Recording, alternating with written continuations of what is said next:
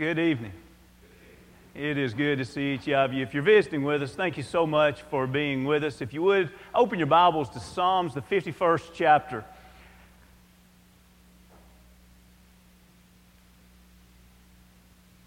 Isn't it wonderful when you have a vacation Bible school that's so good that your attendance goes down the next Sunday? That tells you that families are staying in town for vacation Bible school and they're not leaving on vacation to the week after.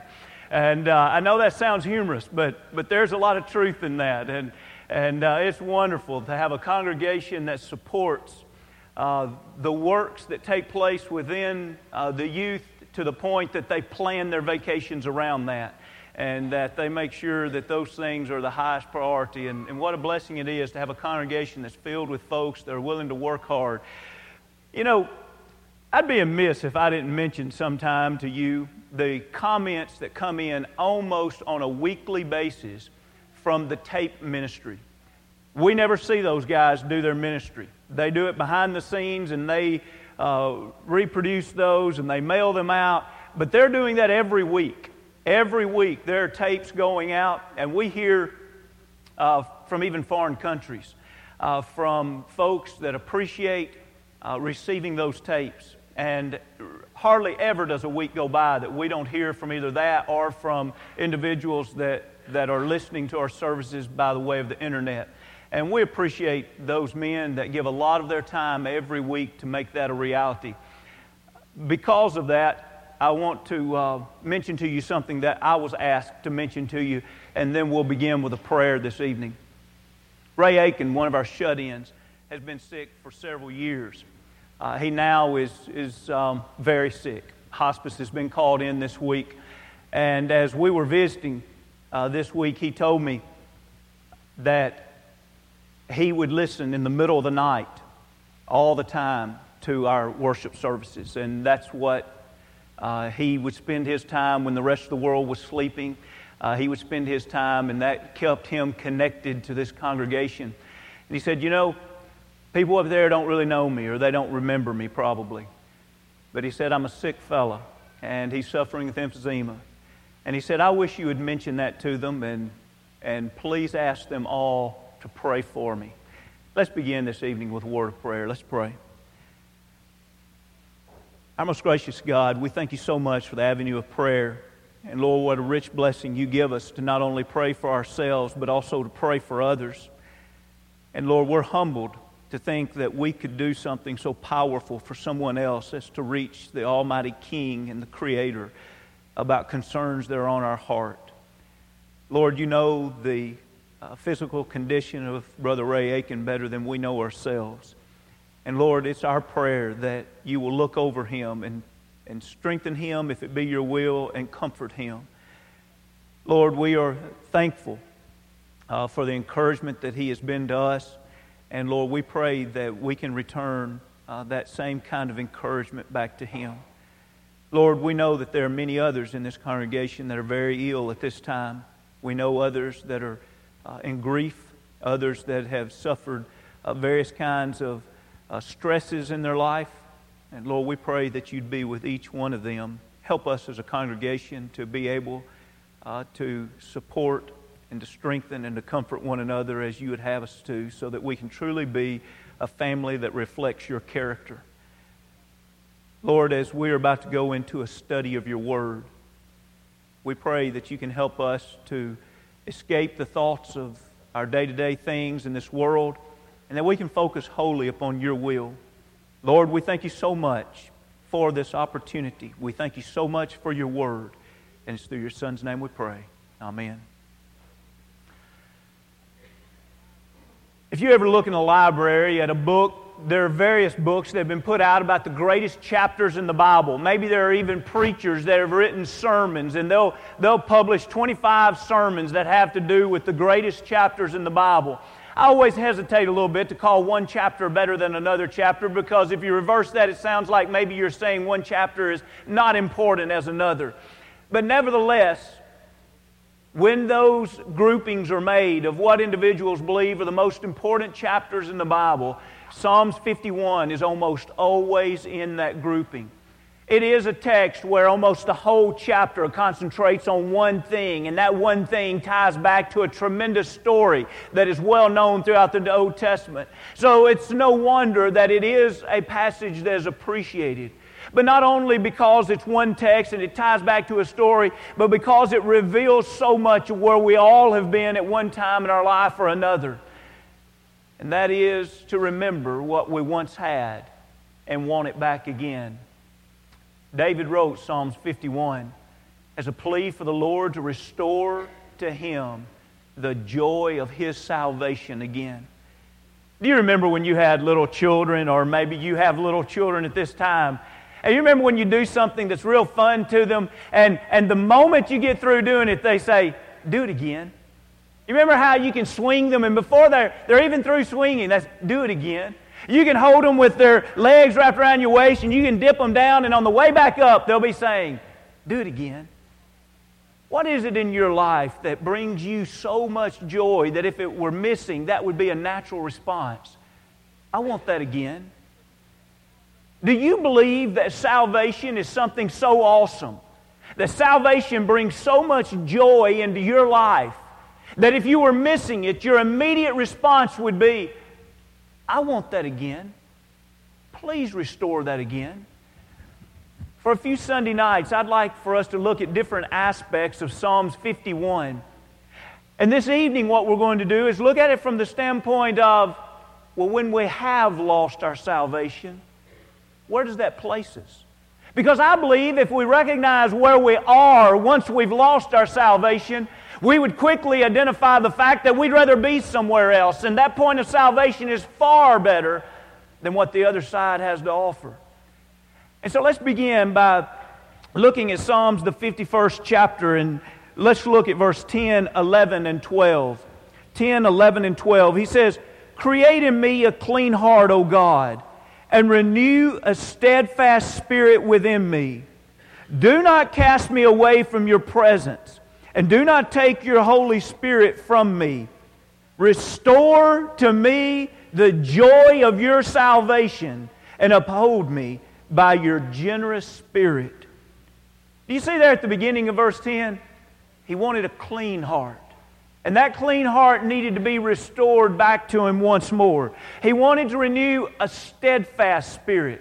In other words, what David wanted, it wasn't that, "Lord, I want this clean heart again, and I expect to lose it in a few months, and maybe I'll want it again later, and I expect to lose it again."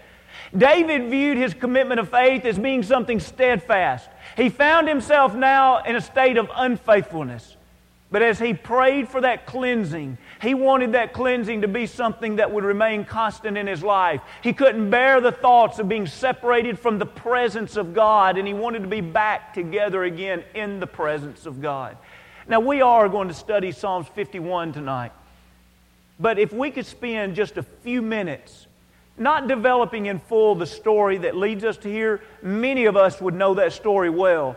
But just so we're all on the same page, let's drop back to 2 Samuel, the 11th chapter, and let's see what was the story that took place that caused David to say this. And like I say, this is going to be just a quick review of this story, and we're going to go back and pull our main points out of Psalms 51. It's interesting that it begins with the word "it" in 2 Samuel, the 11th chapter, verse 1. Whatever it is, it happened in the spring of the year, the time when the kings go out to battle that David sent Joab. Isn't that interesting? Whatever it is was so significant that when the writer writes about it, he simply refers to it as "it." And then we read in verse 2, "Then it happened." And what happened was he was on his roof and he saw Bathsheba bathing. He sent to find out who this woman was in verse 3. And in verse 4 begins with the word "then." You see, it happened. And then it's like, let me tell you about when it happened. This is what happened, and then, you see, that "then" should have never taken place. The "it" should have never taken place.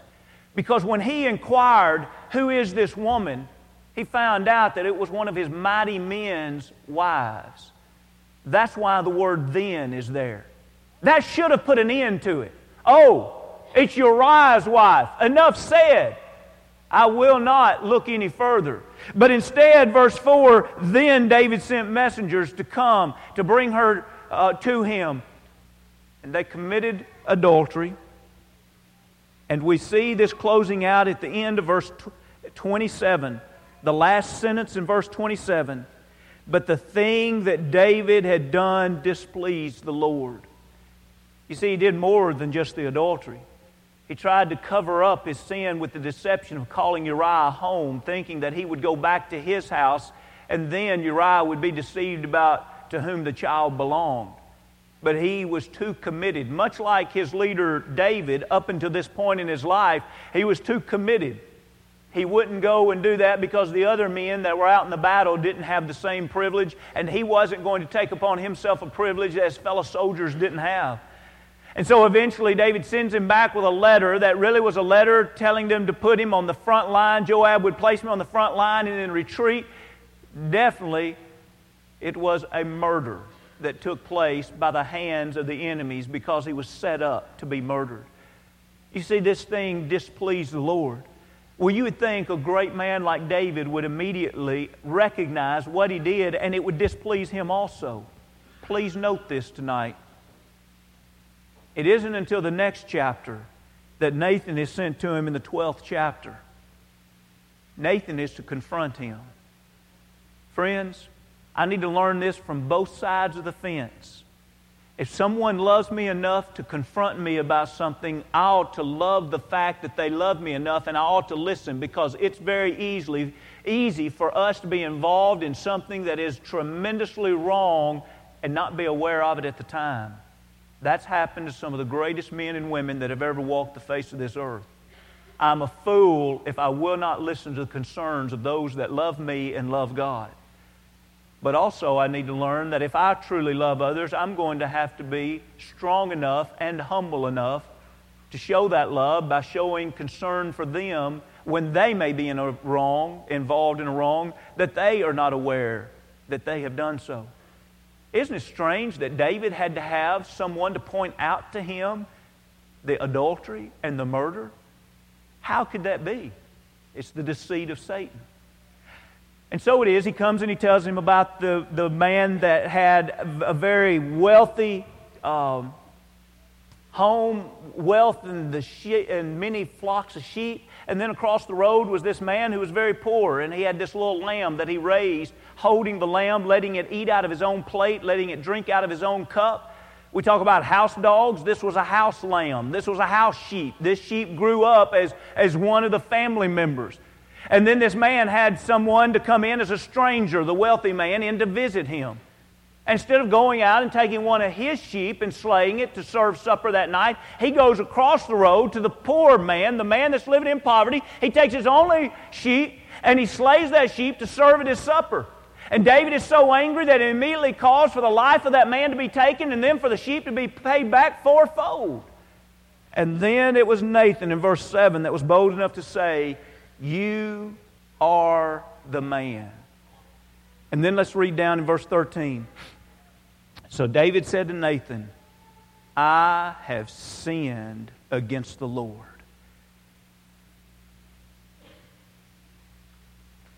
At that point, I suppose he was cut to the quick of the guilt of what he had done. And it's from this situation that we read Psalms, the 51st chapter. It is the prayer that David would pray by writing this psalm, begging God to create in him a new heart, to restore the joy of salvation. Now let's think for just a moment. David, where are you right now? And he says, I'm in sin against the Lord right now. David, what do you want? He says, I remember what it was to have a clean heart. I remember what it was to have the presence of God. I remember what it was to have the Holy Spirit of God dwelling within. Those are the things I want again. I miss that. I don't like where I find myself. Restore to me the joy of that salvation. Where was he, though? Somebody says, well, he was in sin. That's easy. But really, there's more to it than that. At least more that we ought to understand. Let's go back and read the first couple of verses and notice how several things are listed here. Not just sin by itself, but more details. Let's look at Psalms 51, Psalms 51, let's read verse 1 and 2. Have mercy upon me, O God, according to your loving kindness. You see, that's the only hope for any of us, mercy. And we don't obtain mercy because we deserve it. We only obtain it because of God's loving kindness. According to the multitude of your tender mercies. Notice these words. Blot out, number 1, my transgressions. Wash me thoroughly from my, number 2, iniquities. And cleanse me from my sin, number 3. Isn't it interesting that when David talked about what he had done against God, he quickly identified and said, I have transgressed against God. I've committed iniquity against God. I have sinned against God. If you had to get out a piece of paper right now and write down a brief definition for each one of those, could you? Let's spend a little time tonight understanding what it is when we sin and see how it affects us, how it affects God. And I believe that if we better understand that in this lesson, we can have a greater appreciation for salvation to see what we escape. And in other lessons, we'll look at other aspects of the joy of salvation. Let's think about this as he talks about transgression. Look with me, if you will, to 2 John, the 9th chapter. 2 John, the 9th verse. 2 John, the 9th verse. It'd be kind of like when I told you a few weeks ago on a Sunday night to go to Ecclesiastes, the 13th chapter. That's just to see if you're awake. Or maybe to prove to you I'm not perfect. Like you need proof. All right. Look at verse 9. Whoever transgresses, there's the word. Whoever transgresses and does not abide in the doctrine of Christ does not have God. He who abides in the doctrine of Christ has both the Father and the Son. The word transgress literally means to go beyond. It is the concept of rebellion. When we see someone draw a line and then someone says, do not cross that line. Not only to transgress is to go beyond that line, but it is to rebel against the authority that says do not go across that line. So if you'll notice on your screen, there is a box there that inside that box says the doctrine of Christ, just as we have read in 2 John, the 9th verse there. Now, as you'll notice, as any box would have, there are outer boundaries in that box. If you'll think about anything that is within those boundaries, those things are within the will of God. In other words, those are the teachings of Jesus Christ. And so an individual can move around within the teachings of Jesus Christ, but then we come to that boundary. And we look at that boundary. And just like you tell a 4-year-old, don't ride your tricycle beyond this mark here because we don't want you playing in the street. That would be dangerous. And that 4-year-old rides up there and they look at that mark and they look back at you and they look at that mark and they take off riding. Now, what has that child done at that point? That child has transgressed the command. But what have they done to you? They have rebelled against your authority. Now, it's of a sad interest how much has been said in the last year or so among some, even within our brotherhood, that the Bible is just a storybook. And that God would be ashamed if we talked about commandments or law that He has given us. But what He wants us to see is that there's a story of God's love and there's a story of redemption. And God wants us to see the story and not really pay attention to commands. I sat around a table where an individual said, those things in 1 Timothy 3, God would be ashamed of us if we called those qualifications. Those aren't qualifications of what a man ought to be an elder or a deacon. That's just a general story of what God says an individual ought to be, but he doesn't have to do those things. Now, friends, the text says a man must.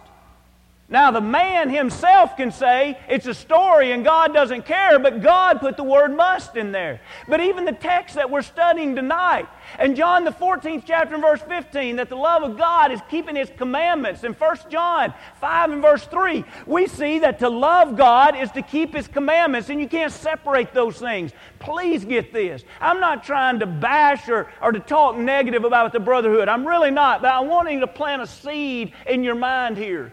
Anytime individuals try to place commandments on one side and love of God on the other and try to make us be in a situation to have to choose, they are the ones that's wrong. God brings together commandments and love in the same thing. And He says, if you love me, keep my commandments. It can't get any more simple than that. And so we look at this text here in 2 John and verse 9. And he says, if you abide in me, you have both me and the Father. He says, but if you transgress me, my doctrine, my teachings, you don't have me or the Father. So what does it mean to transgress? Back in the story of David, David went to the lion there. He was being tempted. He saw Bathsheba. He found out that she was another man's wife, and he crossed over the line and rebelled against God.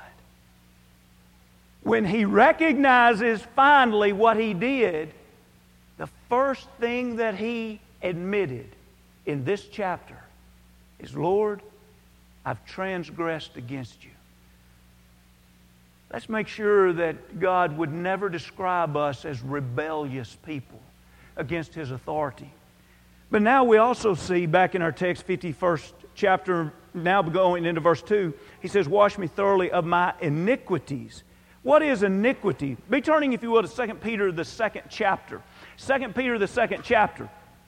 Iniquity is that which is perverse. Iniquity is that which is polluted. Imagine with me, if you will, an individual that is looking at a small lake, very small lake, and this lake is polluted beyond any little body of water you have ever seen, more than you can imagine. There's not just things floating on top, there's things floating all down in the water. It's the yuckiest colors, it's got the strangest growths growing on it and under it. And you look at that yucky body of water, and immediately somebody says, that's pollution. I've never seen anything polluted like that. And the next guy says, let's jump in. And everybody else, absolutely not. Wouldn't dream of that. Get in something that is that polluted, and this fellow jumps in. He stays in. As a matter of fact, he comes back the next day, and he comes back the next day. And before long, large sores are growing on his body. He's growing weaker because it's very unhealthy to be in that polluted water. And before long, he's having to just hold himself on a float because he's about to die in that water. But every day, he's still saying to the others, come on in. This is the best thing. Come on in. Come on in. You know what David realized? David realized that what he had done was a pollution to his spiritual life. He realized that he'd filled his life with things that literally destroy life. And so he finds himself in that situation, and he immediately says, Lord, restore to me the joy of my salvation. In other words, he's saying, I remember what it was one time to not be in this mess of pollution, of sin, and I want to be restored back. Peter uses the same kind of teaching here. And when we look in 2 Peter, the 2nd chapter, let's begin reading at verse 20. For if after they have escaped the pollutions, see, there's the word. After they have escaped the pollutions of the world, how'd they escape it? Through the knowledge of the Lord and Savior Jesus Christ. But there's a problem here. They are again entangled in them and overcome. The latter end is worse for them than the beginning. For it had been better for them not to have known the way of the righteous than having known it to turn from the holy commandment. See how the emphasis is placed on commandments? They've turned from the holy commandments delivered to them, but it has happened to them. According to the true proverb, a dog returns to his own vomit, and a sow having washed to her wallowing in the mire. He gives us two things here. The second one is simply the identification of filth. Here we have the pig that's washed clean. And he says, look, that pig was nasty. That pig was polluted, if you will. And an individual took that pig and washed that pig so clean. I've mentioned to you before, I showed hogs in high school. I can relate to this verse. You get those white pigs and you get them so clean and sprinkle baby powder on them and oh, they're beautiful. You get black pigs and clean them up and you put baby oil on them. They just shine. You get that pig so clean, the last thing you want to do, you don't want him to lay down anywhere. But especially you don't want him to lay down in the mud. And so here he gives the example. He says, look, this pig went from dirty to clean and went right back to being polluted again in that mud.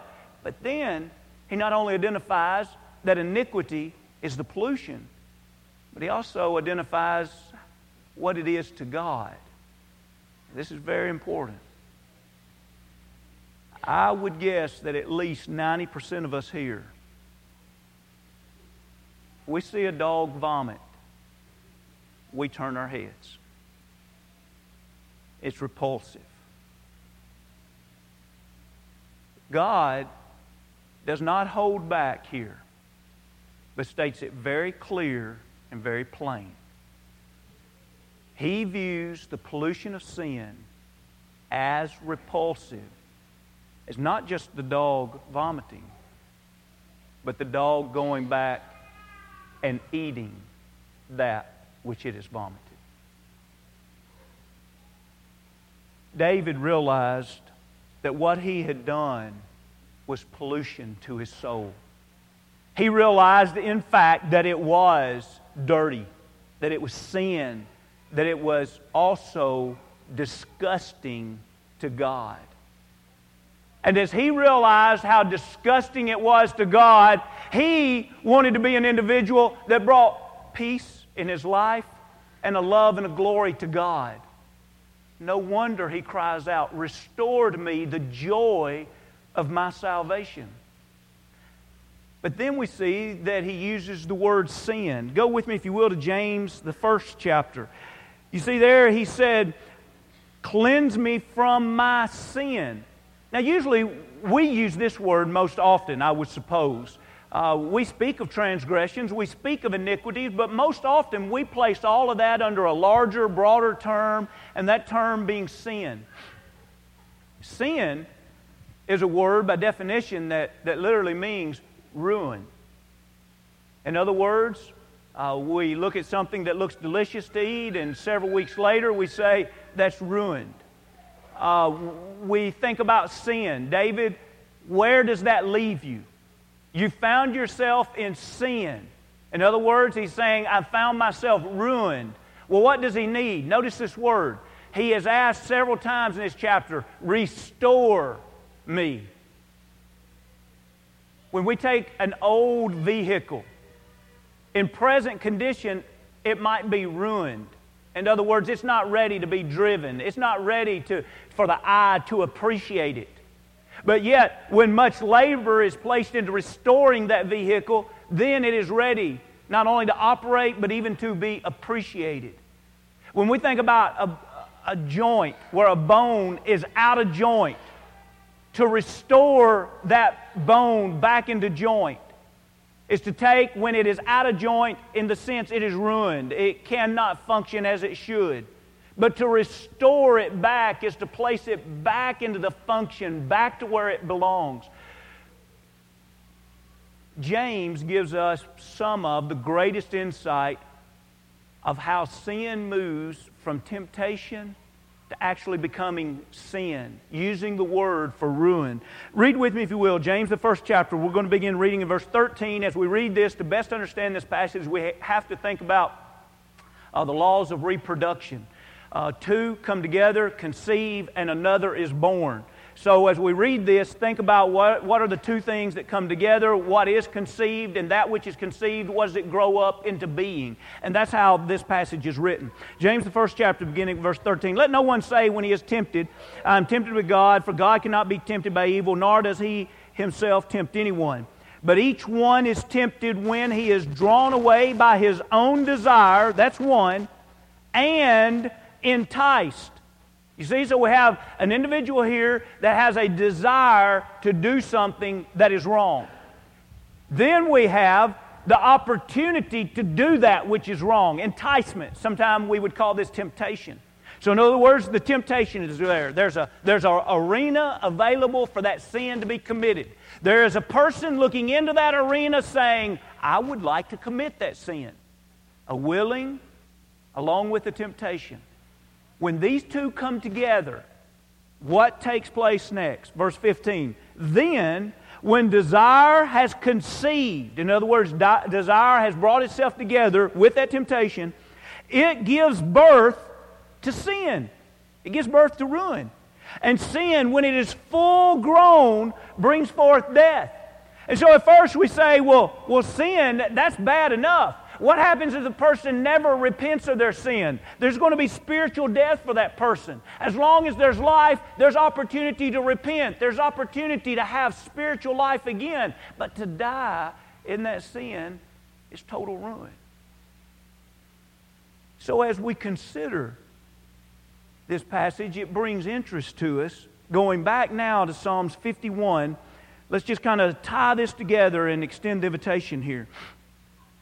It's interesting what he says about each one of these. We will use what he says about each one to just give a quick review. We're back now in Psalms 51, and we're going to read the last part of verse 1 again. See the last part where he says about transgression? What'd he say? Blot out my transgression. The line was there. David crossed it. He rebelled. He violated the law of God. And so now he's praying to God, and he's asking, God, will you erase that? Lord, I colored outside the lines, and you're the only one that can give me a new sheet of paper. Lord, can you just blot it out? Make it so I'm not guilty of that anymore. Notice the next thing he asked for about iniquity. Remember, iniquity was that pollution? Wash me thoroughly from my iniquity. Has there ever been a time in your life where you were so dirty, so yucky, the one thing you would have said, at least at that moment, that you want more than anything is you want a shower? Remember those times? David found himself there spiritually. Lord, I've polluted myself. Please wash me, and not just a little bit. He wasn't wanting to repent just a little bit. He wasn't wanting just a little bit of forgiveness. Wash me thoroughly. And then finally, look what he says about cleanse me from my sin. Total ruin. Lord, you're the only one that can clean it up and make it good again. Sure, David had to do his part, as if we today also have to do our part. But that part is only offered to us because of God's mercy and His grace and that tender kindness that extends down to us. Now, we're going to show a slide for just a moment here that when you look at this, you're going to think this is repulsive. And you don't have to look at it long. It won't be on the screen very long. But when you glance at this, there's something that just strikes me the wrong way about that. We see cleansing in that picture. But we also see something that's very deadly in that picture. Tonight, I want to ask you, are you trying to scrub away at some sin in your life and just clean up the sin? Are you striving to have God's forgiveness and turn away from the sin? We've studied some details in Psalms 51 tonight. But here's what I need to grasp as I leave. David had sinned against God. And he was ready to make an about face and turn wholly and fully back to God because he wanted the joy of his salvation restored. Tonight, are there little secret sins that you've been hanging on to and you've tried to figure out some way to cover those sins up, to cleanse those sins, to justify them in your mind? It's not really going to hurt. Would you repent of those tonight and make that right with your God? And maybe there's something of a public nature. Would you repent of it and confess it to others, and let's pray forgiveness? Maybe you've never been baptized into Christ and you've never experienced the joy of salvation. It's awesome. It's awesome to be saved. It's awesome to lay your head on the pillow at night and know that God has forgiven. You're not carrying the guilt of transgressions, of iniquities and sin. If we can help in any way, come as we stand as we sing.